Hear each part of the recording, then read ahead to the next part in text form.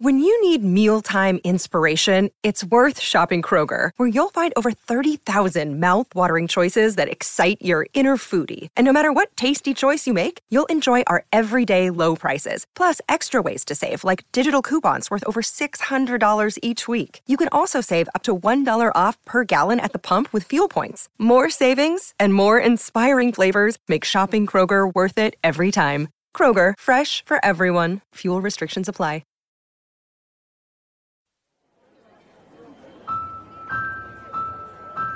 I'm often asked, are philosophical questions the same from period to period?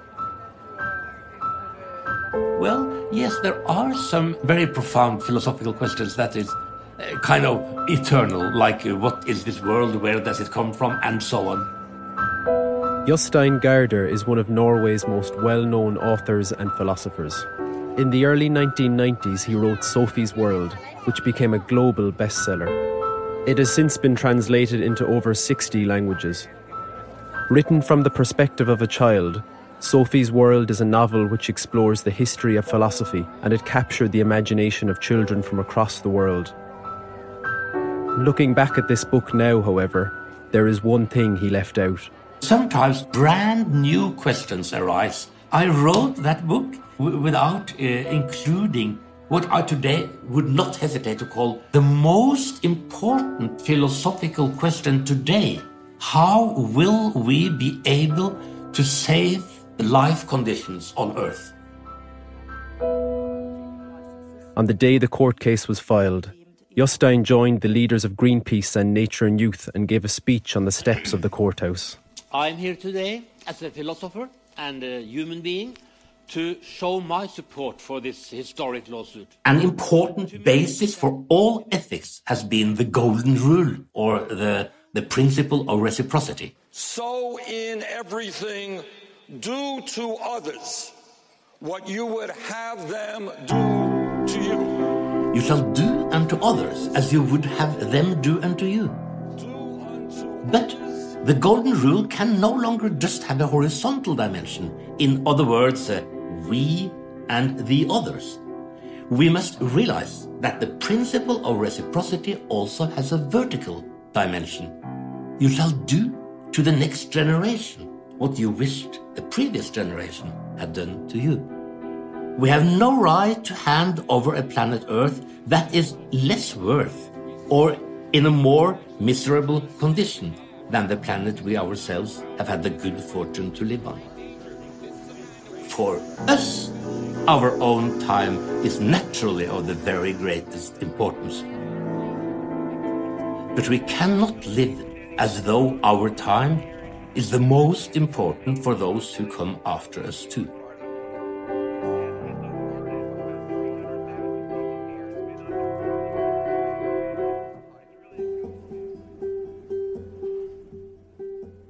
"12 months since that speech was made, the moment has finally arrived.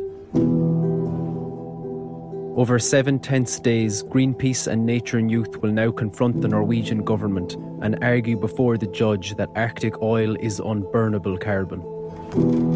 With the Norwegian Grandparents' Climate Campaign also joining the fight, this case unites all generations of Norway and brings climate change into the courtroom in the wealthiest oil-producing nation on earth.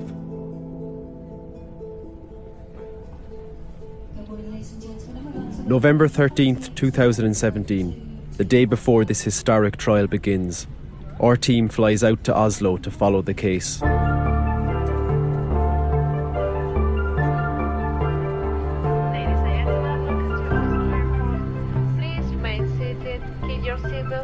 Over recent decades, Norway has on many fronts transformed itself into the world's poster boy of sustainability. And travelling from London to Oslo, the contrast between the two cities is plain to see from street level. One thing I'm definitely noticing is that there are so many electric cars around. The cars are just gliding silently around the city. I have to really check left and right before I make my move onto the road in case I'm going to get knocked down. Norway has the highest number of electric cars per capita in the world, nearly 3 times as many as its nearest competitor. On top of this, Norway's electricity supply is almost 100% renewable, mostly from its hydroelectric dams. But beneath the nation's green image is the stark reality that, per person, Norway's carbon emissions are twice the global average and 40% higher than even the European Union. The reason for this is Norway's oil and gas industry, the country's biggest emitter and whose carbon footprint is still growing. We made our way to the courthouse where a press conference was about to take place. There we were greeted by Ingrid Skjoldeveier, head of Nature and Youth. Hi, how are you? Jostein Gaarder and Truls Gullivsson, head of Greenpeace Norway. Hi, how's it going? That's the people behind the voice. It's becoming real now. Until now it has been lots of preparations and other planning happening, and it's all culminating in this trial and these 2 weeks, short weeks. We have the much bigger level of interest than we expected, and we sort of force this issue into the national agenda in a way that they have to pay attention. I saw even today the Oil and Energy Ministry were tweeting their comments to the case, which is kind of wow. We also met Steinar Høibæk, leader of the Norwegian Grandparents Climate Campaign. Yeah, I'm Cormac. Oh, you go on. Nice to meet you. Nice to meet you too. This is Ivor. Nice. As the press conference drew close, a large object hidden beneath a sheet began to draw attention from the public. Do you have any idea what is it? I don't know yet. No, not yet. Okay. They started by revealing what was underneath. Fantastic. We unveiled an ice sculpture. It's a big wall of ice. The 6 tons sculpture was built overnight by an ice artist. Carved into the ice were the words of Article 112, which state, "Every person has the right to an environment that is conducive to health and to a natural environment whose productivity and diversity are maintained. Natural resources shall be managed on the basis of comprehensive long-term considerations, which will safeguard this right for future generations as well. The authorities of the state shall take measures for the implementation of these principles." It's a nice symbol that's going to be there for the trial to remind us of what's at stake. And it looked beautiful.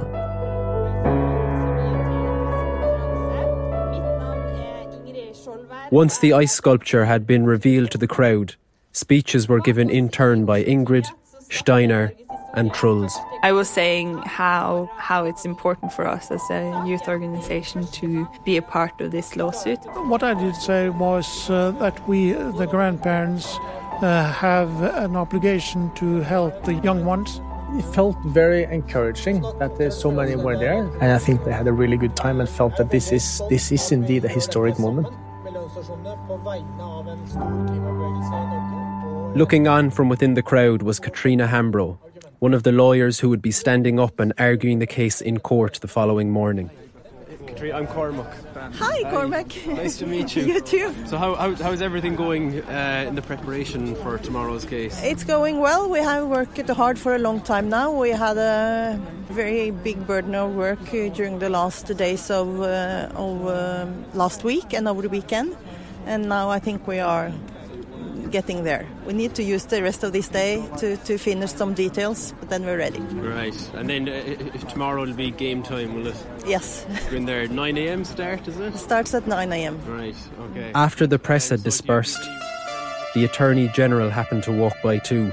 And he was going from his office to another meeting, apparently. Fredrik Sejersted is the lead lawyer for the state and would be defending the government in court.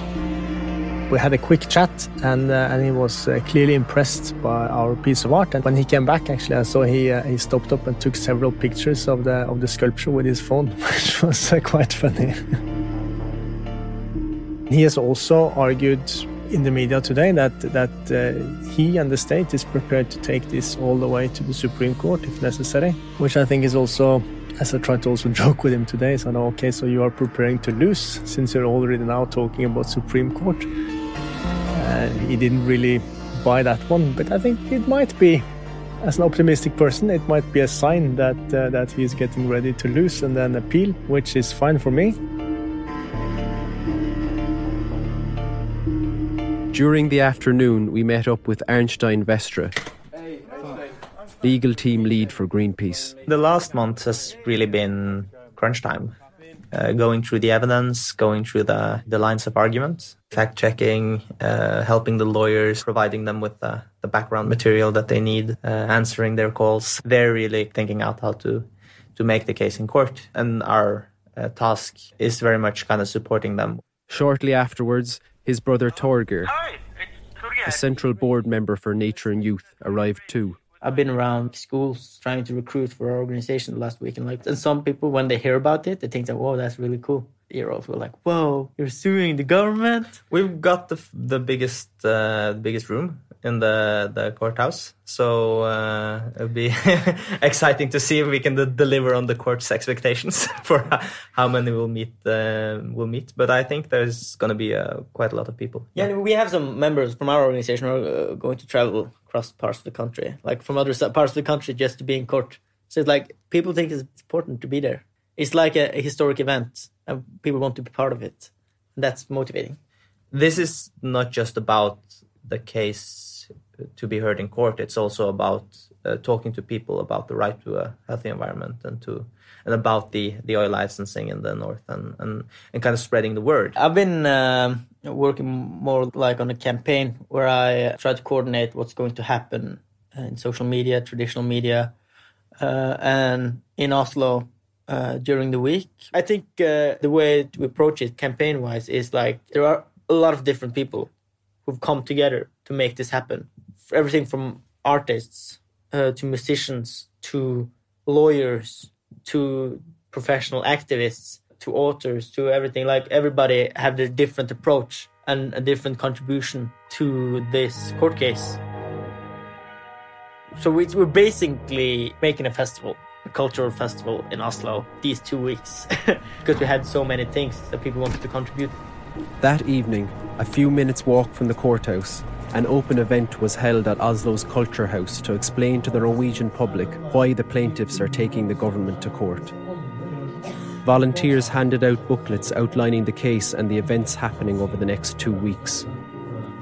Unbeknownst to those present, one of those booklets would even feature in court the following morning.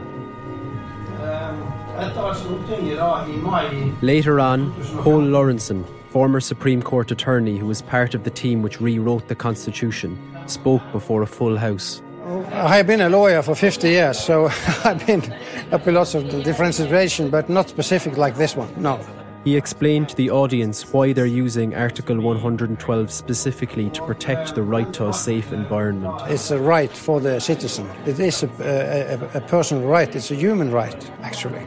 The issue is, how should it be applied in a specific situation?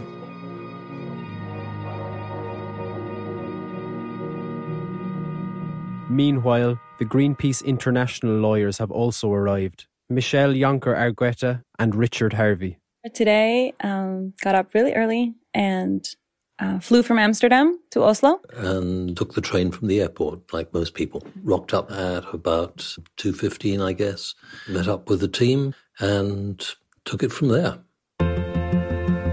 In the weeks leading up to the case, legal support has begun to flow in from influential bodies across the world. The last few weeks have been really busy. We've been working down to the wire, getting support from other international environmental organizations who've written very strong briefs in support of the case. At the same time as, of course, from the Norwegian side, we're also continuing to build our case. It is an incredible experience having all of this come together in the very well choreographed and synchronized way that it is right now. It's almost like a play where different characters have been rehearsing their parts in different parts of the world, and suddenly they're all descending on Oslo en masse. You step back and you see this mosaic and all these building blocks coming together, and then you think, okay, we're ready. Something that really struck me today for the very first time. I stood beside the ice sculpture outside the courthouse. And there you have the sculpture of Article 112 of the Constitution.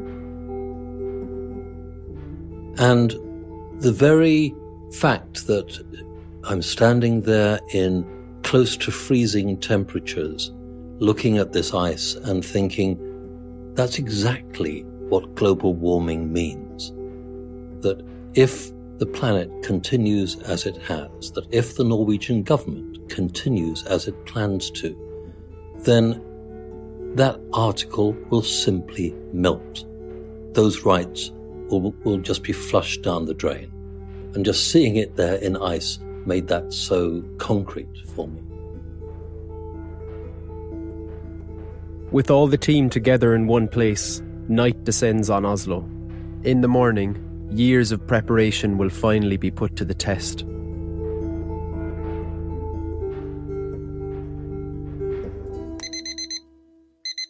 This morning of the 14th of November, the clock is 06:51, and today is the first day of court.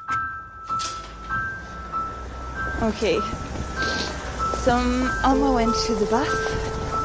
I woke up about an hour ago and super stressed. I'm now on the tram down to the city center from my home. This morning has met us with minus 7 degrees. The day I go to court, I prefer not to spend too much time at home with my children. Because then I have to focus on little details. So I guess I'll leave the house early and just decide that they'll be fine without me. I have to be at court in about an hour. I have time for breakfast. I'm not sure how much time I'll have to eat today, so breakfast is important. Probably going to be one of the most special days of my life. It's not every day that you get to take the government to court.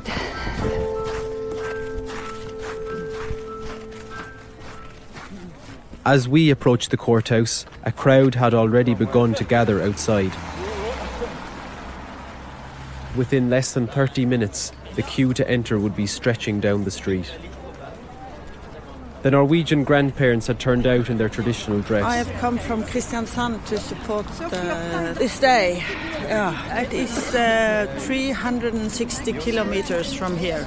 Yeah, so I came yesterday. I took my last holiday day that I had this year to be here because I think it's very important. But is this a traditional Norwegian outfit or? Yeah, this is from Setesdalen, where I come from. It's a valley that ends up in Kristiansand, the city where I live.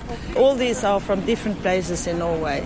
Yeah, traditional national costumes. From the other side of the world, representatives of the Pacific Islands had also arrived to attend the trial. For Elisi Nasewa and Samu Kuridrani, their homeland is facing an existential threat from rising sea levels. They'd stopped off in Oslo on their way to the UN Climate Conference in Germany, which this year was hosted by Fiji. It's really not a matter of what we do nationally, internationally, because climate change impacts, it doesn't know boundaries. You know, it affects everyone. And what we're really trying to push for is that we don't need to explore fossil fuels because we shouldn't be taking it out anymore, because exploring it means you want to burn it.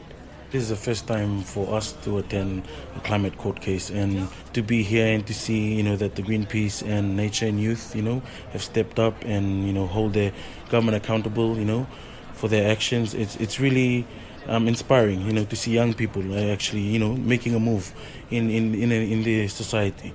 As the doors of the courthouse opened, the first snow of the year began to fall. And walking up the steps, we bumped into lawyers Richard and Michelle. Hey guys. Hey Richard, how's it going? Good to All see good, you. your hands unfrozen. For me, what happens when I walk into a courtroom on the first day of a major case, you're usually preoccupied with all kinds of relatively minor issues, like is my tie straight, have I got my laptop properly charged. You've got all your documents in the bag ready to go. Laptop, docs, everything, yeah. So it's ready to go. Documents? We're paperless. It's the new age. And that hopefully takes your mind off the reason why you should be scared out of your wits. Shortly afterwards, we met Katrina. Good morning. How are you? Not bad. How are you feeling? Good. Well, excited. And then, in the courtroom, the legal team finally came together. Good morning. How are you? Very good. And you? Hopefully we will feel that we are well prepared and we are ready to start this marathon law case. It can compare at least to an exam. You do everything possible to make sure that you have prepared for every eventuality. So you don't walk into the courtroom wondering what you're going to say with your first words. You walk in not only having your first words prepared, but having tested them out with your colleagues first. I guess I will have my heart in my hands, as we say in Spanish, con el corazón en la mano. Yes, true. It's suddenly real. We're here. Yeah. It's very strange. As 3 generations of Norwegians and supporters from around the world began to fill into the courtroom, soon it was standing room only. National and international news teams stood behind the bar, cameras and recorders in hand.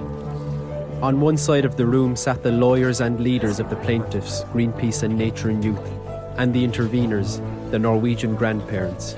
Facing them from the other side was the Attorney General of Norway, his legal team and representatives from the Ministry of Petroleum and Energy. And in the middle, the judge entered from behind the bench. The room rose to its feet. The trial began. We followed the case via the live English translation. Da retten satt. The court is in session. Ja, Oslo tingrett skal nå behandle Oslo District Court are hearing a civil case. The claimants are... With formal proceedings underway, Katrina and Emmanuel opened by explaining to the judge why the plaintiffs have taken the government to court. So, we are now opening this case, which is said to be unusual because it's the first time the environmental organizations directly invoke Article 112 of the Constitution. Katrina outlined how exploring new areas for oil drilling is in violation of the people's constitutional right to a safe and healthy environment. The licenses are doing the opposite. They are paving the way for further global warming. And it's the first licenses that were awarded after we... She also argued that the Parliament knew what it was doing when it voted through the new article in 2014. Passed 110B and 112. Illustrating this point with the story of Odysseus.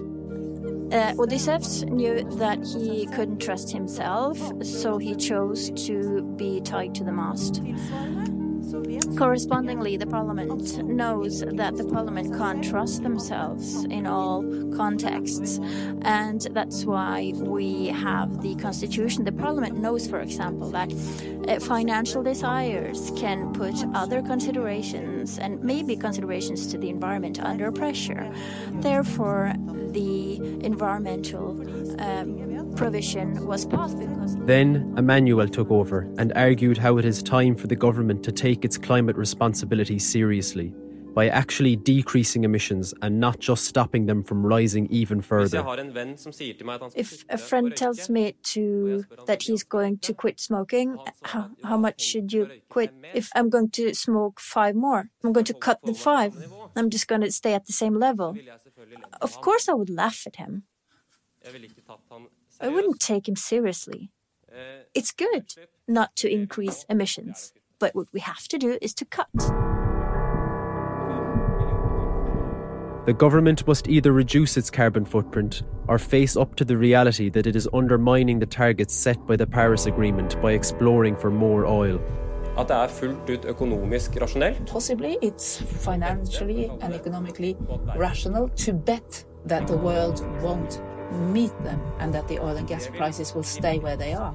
And that is what business economics may indicate. But the judge has to decide whether the state can bet against the climate goals? We would argue that, of course, they can't. Serious errors have also been made in the economic assessment of whether or not these new Arctic oil licenses will even be profitable for Norwegian society. We would argue that if you assume reasonable terms and the assessment by the state, then we would say that the economy will be negative. Minus 4 billion in a high scenario and minus 12 billion in the low scenario. And the most crucial reason for that, Your Honor, is that they presented numbers without discounting them.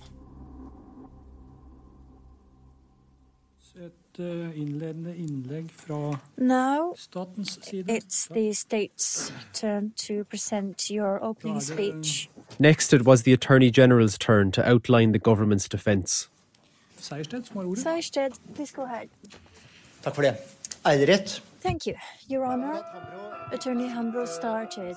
In an unexpected move, however, Fredrik Sejersted opened his speech by presenting his outlook on the nature of this case. It's a type of constitutional activism that has nothing to do with the Norwegian legal traditions and could be a dramatic change of course if that were to be achieved. It's a type of lawsuit that we've seen in the US up until now. It's an Americanization of Norwegian law, I would say. And the media campaign surrounding it. This Americanization doesn't only apply to the contents of the lawsuit, but also the campaigns around this case. There's been unusual activity in the run-up to this case in social media, documentaries. He even referenced this podcast. The artwork outside the courthouse, podcast streaming, and so forth. How special this campaign wasn't understood by me until my daughter showed this pamphlet that she was given on Friday. He held up a booklet with Article 112 written across its cover, the very booklet handed out at the previous night's event. There are events every evening. It's the first court case in Norway that has its own program. He then proceeded to outline the state's main arguments. We're going to spend a lot of time on the legal basis for this lawsuit. And shortly afterwards, the court broke for lunch. Hearing the general attorney's argument, it reminded me that this is a controversial lawsuit, and we have to remember that. And I won't comment too much and interpret what he said, but he also commented on the publicity around the case and painted it as a negative thing and alluded to the fact that it was just for show. He even alluded to the podcast. He showed a flyer with the program for all the events they were hosting around Oslo, and which he had been given by his daughter. So I think if we could have gotten it into his house, then that means we have reached out to a lot of people. Having requested an interview with the Attorney General several weeks prior, with no reply, during the break we decided to approach him in person. He was in fact more than willing to speak with us regarding the case. My name is Fredrik Sejersted, and I'm what we call in Norway the Attorney General of Civil Affairs, which means that I am the barrister that represents the government in important cases before the courts. As a former professor of law at the University of Oslo, for him this case ultimately comes down to interpreting Article 112 correctly. This is what the whole case is about. I mean, it's constitutional interpretation. And it's interesting because it's new. This is the first time it's really up to the courts to define and interpret what is the legal meaning of this article. But this is actually a point where the parties disagree on the interpretation, because the plaintiffs are arguing that what Parliament, acting as constitutional amender in 2014, they are arguing that what they did is to change this into kind of a traditional individual right under which any person or legal organization has the right to go to the courts if they feel that there is a violation of a certain right. If that's the case, then that would mean that whatever government decision has negative impact on the environment or the climate, then you can bring that before the courts. The government position is that this was not the reason, and definitely not what was being done in 2014. What they did was to make the duty of action stronger. So our legal argument is that as long as the Norwegian government takes active measures in any specific field regarding the environment or climate change or nature preservation, then we comply with the Constitution, and you cannot come and say that there's a breach of the Constitution. So it all boils down to what the state is obliged to do or not do under Article 112, and if enough has been done to protect this right to a safe and healthy environment. The plaintiffs are arguing that the Paris Agreement sets this limit for what is enough, and these licences will produce oil that the world can never afford to burn. In contrast, the Attorney General's interpretation is that as long as the government has taken some measures to protect the environment, then they have procedurally done enough to comply with the article. In this trial, a key issue is where this question of doing enough should be settled: in politics or in the courts. These kind of very important, very complex issues concerning climate change, environment, the courtrooms are not the right arena for solving them. They are basically saying that they're taking it to court because the politicians are not efficient enough. And we are saying, well, the courts are not the right place to take it. You should take it back to the politicians. But we would say that the judicial threshold for overturning a decision made by King and Council should be quite high. But there should be a threshold. It should be, in principle, be possible. Once the state had finished outlining its arguments, the leaders of the co-plaintiffs got their opportunity to address the court. Greenpeace is an economic and Truls Gullufsen went first. international environmental organization. I've never spoken in court before. I've sort of been in court when after actions, but that has been on the other side. And so, hello, this is me. That's it. We have 160,000 supporters. We really try to avoid, any type of sort of film circus things. So it's of utmost importance to show respect for the court and for the judge. Greenpeace er som nevnt en As I uavhengig mentioned, Greenpeace is an independent environmental organization. We kind of really want to stick to all the rules and not, because we're not doing this for attention, we're doing this to win.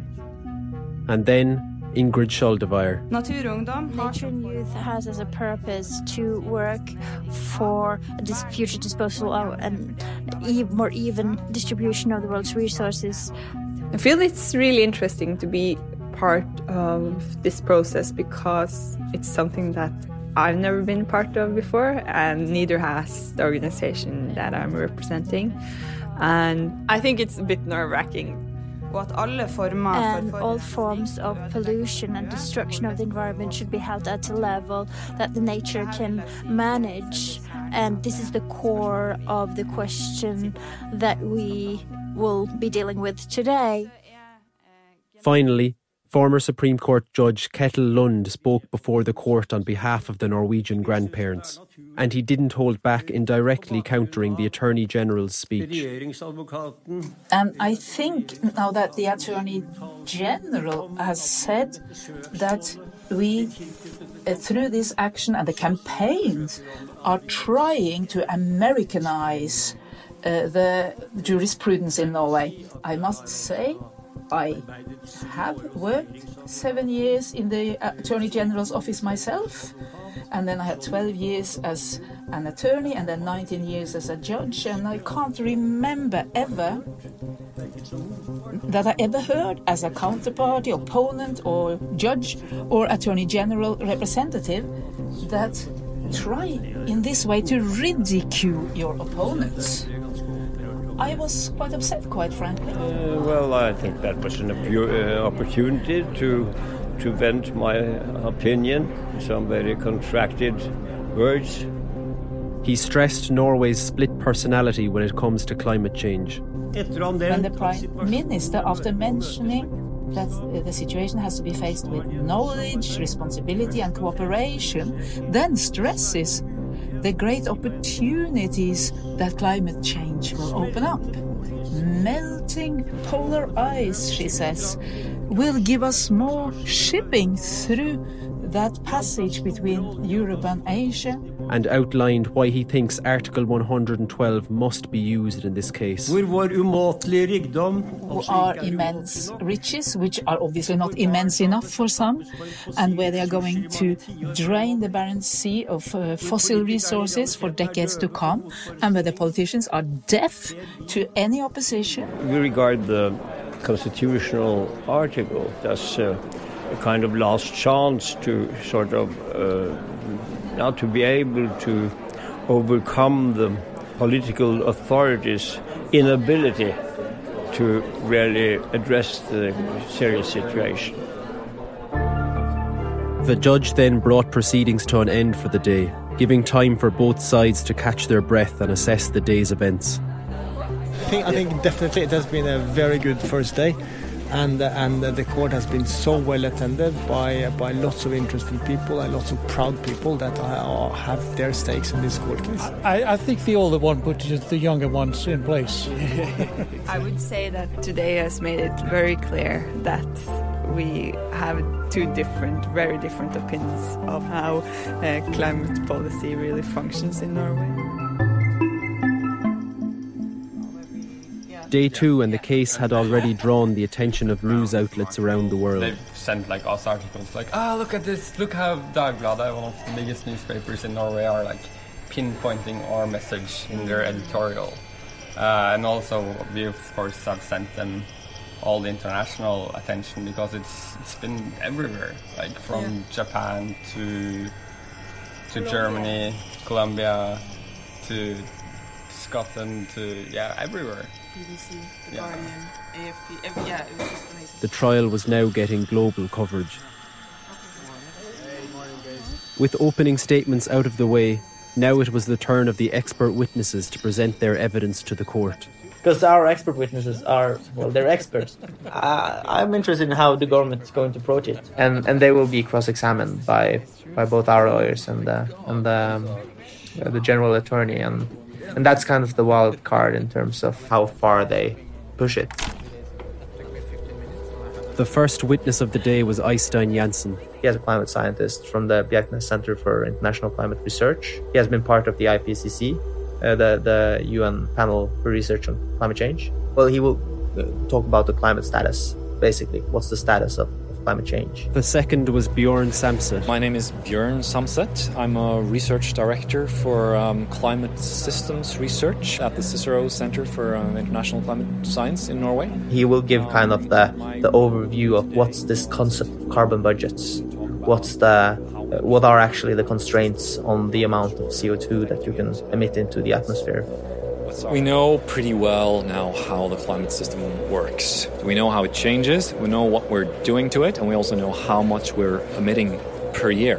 And that gives us a budget, right? If you want to say you want to stay within 2 degrees, then we know how much more carbon can we put into the atmosphere before we hit that 2-degree target. And that number turns out to be kind of frighteningly low. If we go by today's emissions, we have 20 years. And then we've blown it. Then we've blown the budget for all future generations, everything. No, not a single gram of carbon more to the atmosphere. So that's all we have. The process of turning the ship around has already commenced. So the question is, how fast can we make it turn?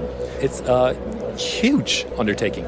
And the politicians have simply, by a stroke of a pen, said, this has to happen. And I don't think anyone understands the full ramifications of the Paris Agreement. This 23rd and 24th concession rounds in Norway, which have now been opened, that's searching for new resources. So it's really extra stuff, in addition to all these vast resources and reserves that we know we already have. Which means that in terms of the carbon budget, of course we don't need it. There's no way we're going to be able to burn any of that.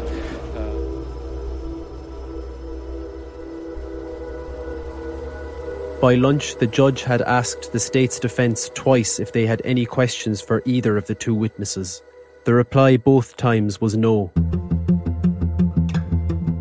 Then came the economists. You have two economists, which are Knut Einar Rosendal. So I'm Knut Einar Rosendal. I'm a professor in economics at the Norwegian University of Life Sciences. And Mats Greaker. I'm a senior fellow, research fellow at the Statistics Norway Research Department. Which will be presenting the report that shows the shortcomings of the economic assessments made in when this area was opened. So we discovered several errors in the economic assessment. The most important one is that when they calculate the revenues and the cost of this activity, they do not discount future income and costs. I think it's very important to understand for the Norwegian government that they have a tax system on the Norwegian continental shelf that's very investment friendly, that you might get investments in oil and gas exploration and production that's not socially beneficial.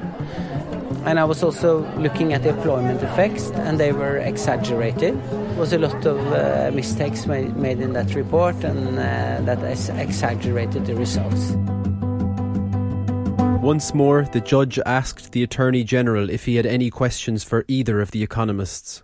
Again, the reply was no. I think, to me, the biggest surprise today was that there was absolutely no cross-examination of our witnesses on anything. So they don't challenge the climate science. They don't challenge our experts saying that the government got its figures all wrong. They don't challenge that our experts say that there is little or no potential economic benefit to Norway from the 23rd licensing round. All that they challenge, it appears, is the legal interpretation of the meaning of Article 112. Well, it's unusual. Obviously there are cases which don't depend on the facts and they only depend on legal interpretation. But here, it seems to me the factual case that we have put on is overwhelming. And maybe that's why the government hasn't responded, that they don't actually have anything reasonable to say about it. Days 3 and 4 and the co-plaintiffs now had the floor. Katrina and Emmanuel explained their arguments in full to the court. When you have a law that has never been applied, that has never been interpreted by the courts, you have to look at the sources of law. So you go back and you look at the preparatory works or the legislative history. With Katrina's presentation, she actually took the judge and took the entire courtroom just step by step through the legislative history of this right to show that they intended to make this a right that would be enforceable in courts, that not only places on the government a positive duty to take measures, but also limits government action, such as the opening up of this new area. And then Emmanuel really took us from the assessment of the government and really pointed out all the places where the assessment was just fundamentally flawed. And I remember perfectly well that he said, I'm using the word mistake on purpose because there were mistakes that were made throughout the assessment and just covered up or ignored. At the end of the third day, news of a significant development also began to filter through, which mirrored the plaintiffs' arguments of the financial risks of further oil exploration. I opened my laptop and in comes the news that the Norwegian Oil Fund and the central bank had just sent a recommendation to the Norwegian government that the oil fund should divest all oil and gas shares, which would be more than 30 billion euros.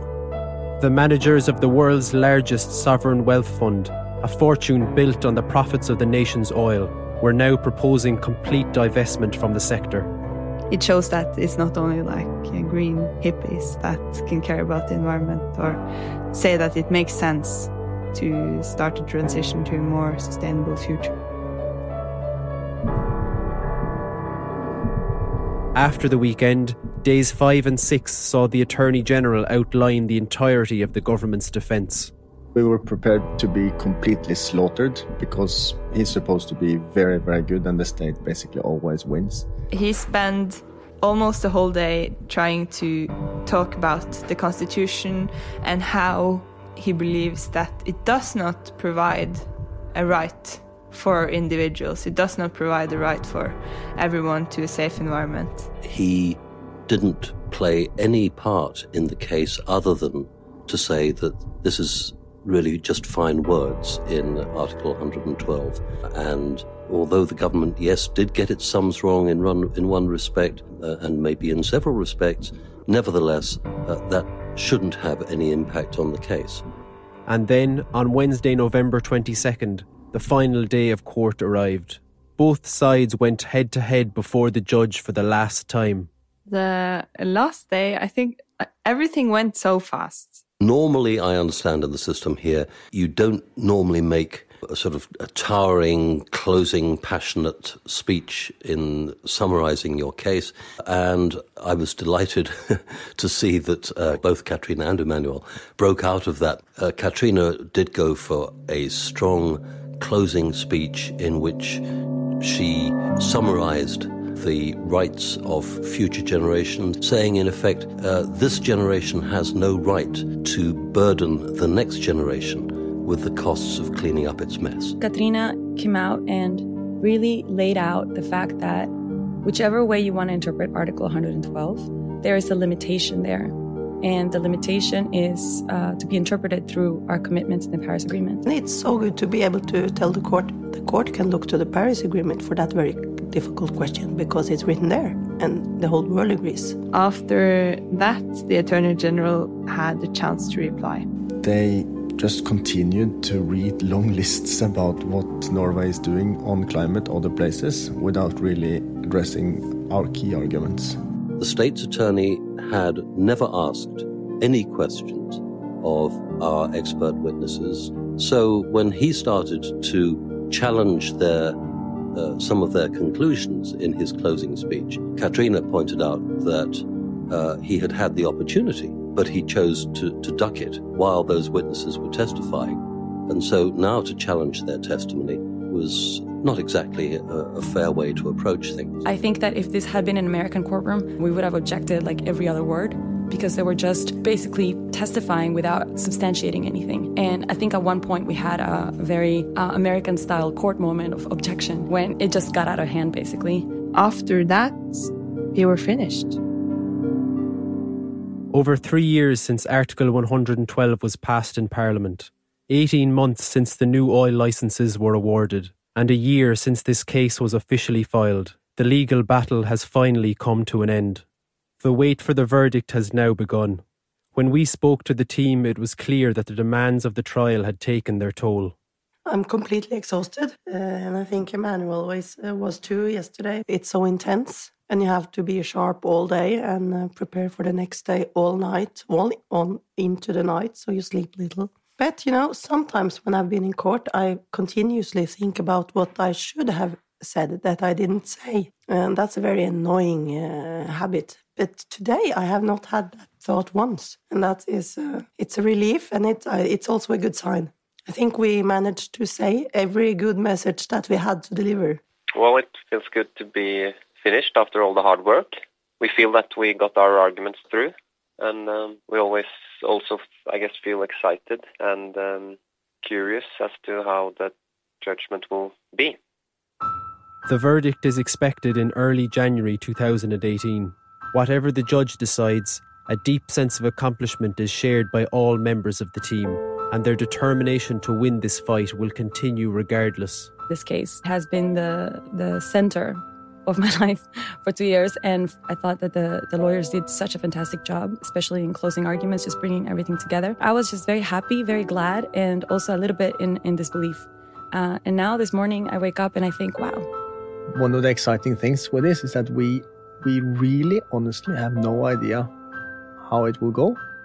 If we win, we have also reasons to believe we might inspire loads of others to use the Paris Agreement, use their constitutional provisions, and stop fossil fuels in their jurisdictions. It's more than 90 countries all over the world that have comparable paragraphs in their constitutions. It is absolutely possible to win because the case is very strong. Battling the oil industry in Norway is difficult, and you get used to losing a lot. Now I feel we have a better chance of winning than we have had in a very long time. If we win, that would be completely unreal, because it it says something fundamental about the entire system. And such a decision would mean so much for so many people. It's not just a lawsuit, it's a movement. Not just a movement in Norway, but a growing worldwide movement. So I'm hugely proud, not of myself, but of the opportunity that this has given me to be part of something so much bigger than what any one of us can do. As both sides await the verdict, the significance of this case is being felt from across the world. Having journeyed to the remote parts of the Arctic opened for oil drilling by the Norwegian government, Joanna Sustento, survivor of Typhoon Haiyan, has returned to her homeland of the Philippines. After my ship tour experience last August, I've actually been following the case because, believe it or not, some of my family and friends are asking about it. It surprises me because they aren't really the type of people who'd go out of their way to learn about these things. And they always tell me they're hoping the people win. If the people of the Arctic wins, it will reaffirm my purpose on why I'm dedicating my life to the climate justice work. This will be a victory for vulnerable countries like the Philippines and the Pacific Islands. And if all other powerful nations follow, it will be a victory for my hometown, for the future generations. It will be like a testament for the thousands of people who perished during Super Typhoon Haiyan. But they did not die in vain, because every day we choose to fight for change, to make sure that nothing like Haiyan, Pam, Winston, Harvey, and Irma happens again. No matter how different we are from each other, all of us just want to live a healthy, safe, peaceful, and quality life. A kind of life that we can pass on to future generations.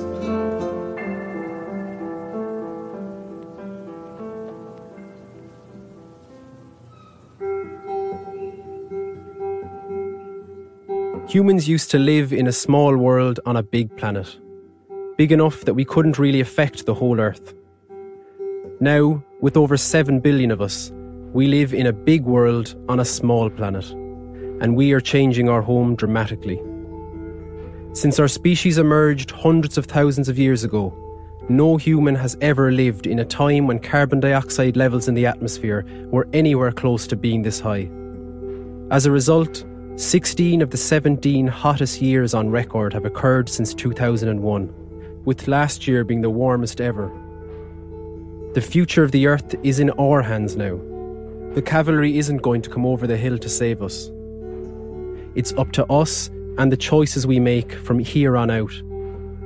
This climate trial in Norway, like the many others taking place across the world, began with ordinary citizens like you and me deciding that they would step outside the orbit of their daily lives and use the law to protect our continued humanity. But this is something we can all do in our own countries, in an age of growing fear and uncertainty, as we face unprecedented challenges of our own making. The time has come for us to draw a line in the sand, to write in the black and white of the law that we have reached the age of unburnable carbon.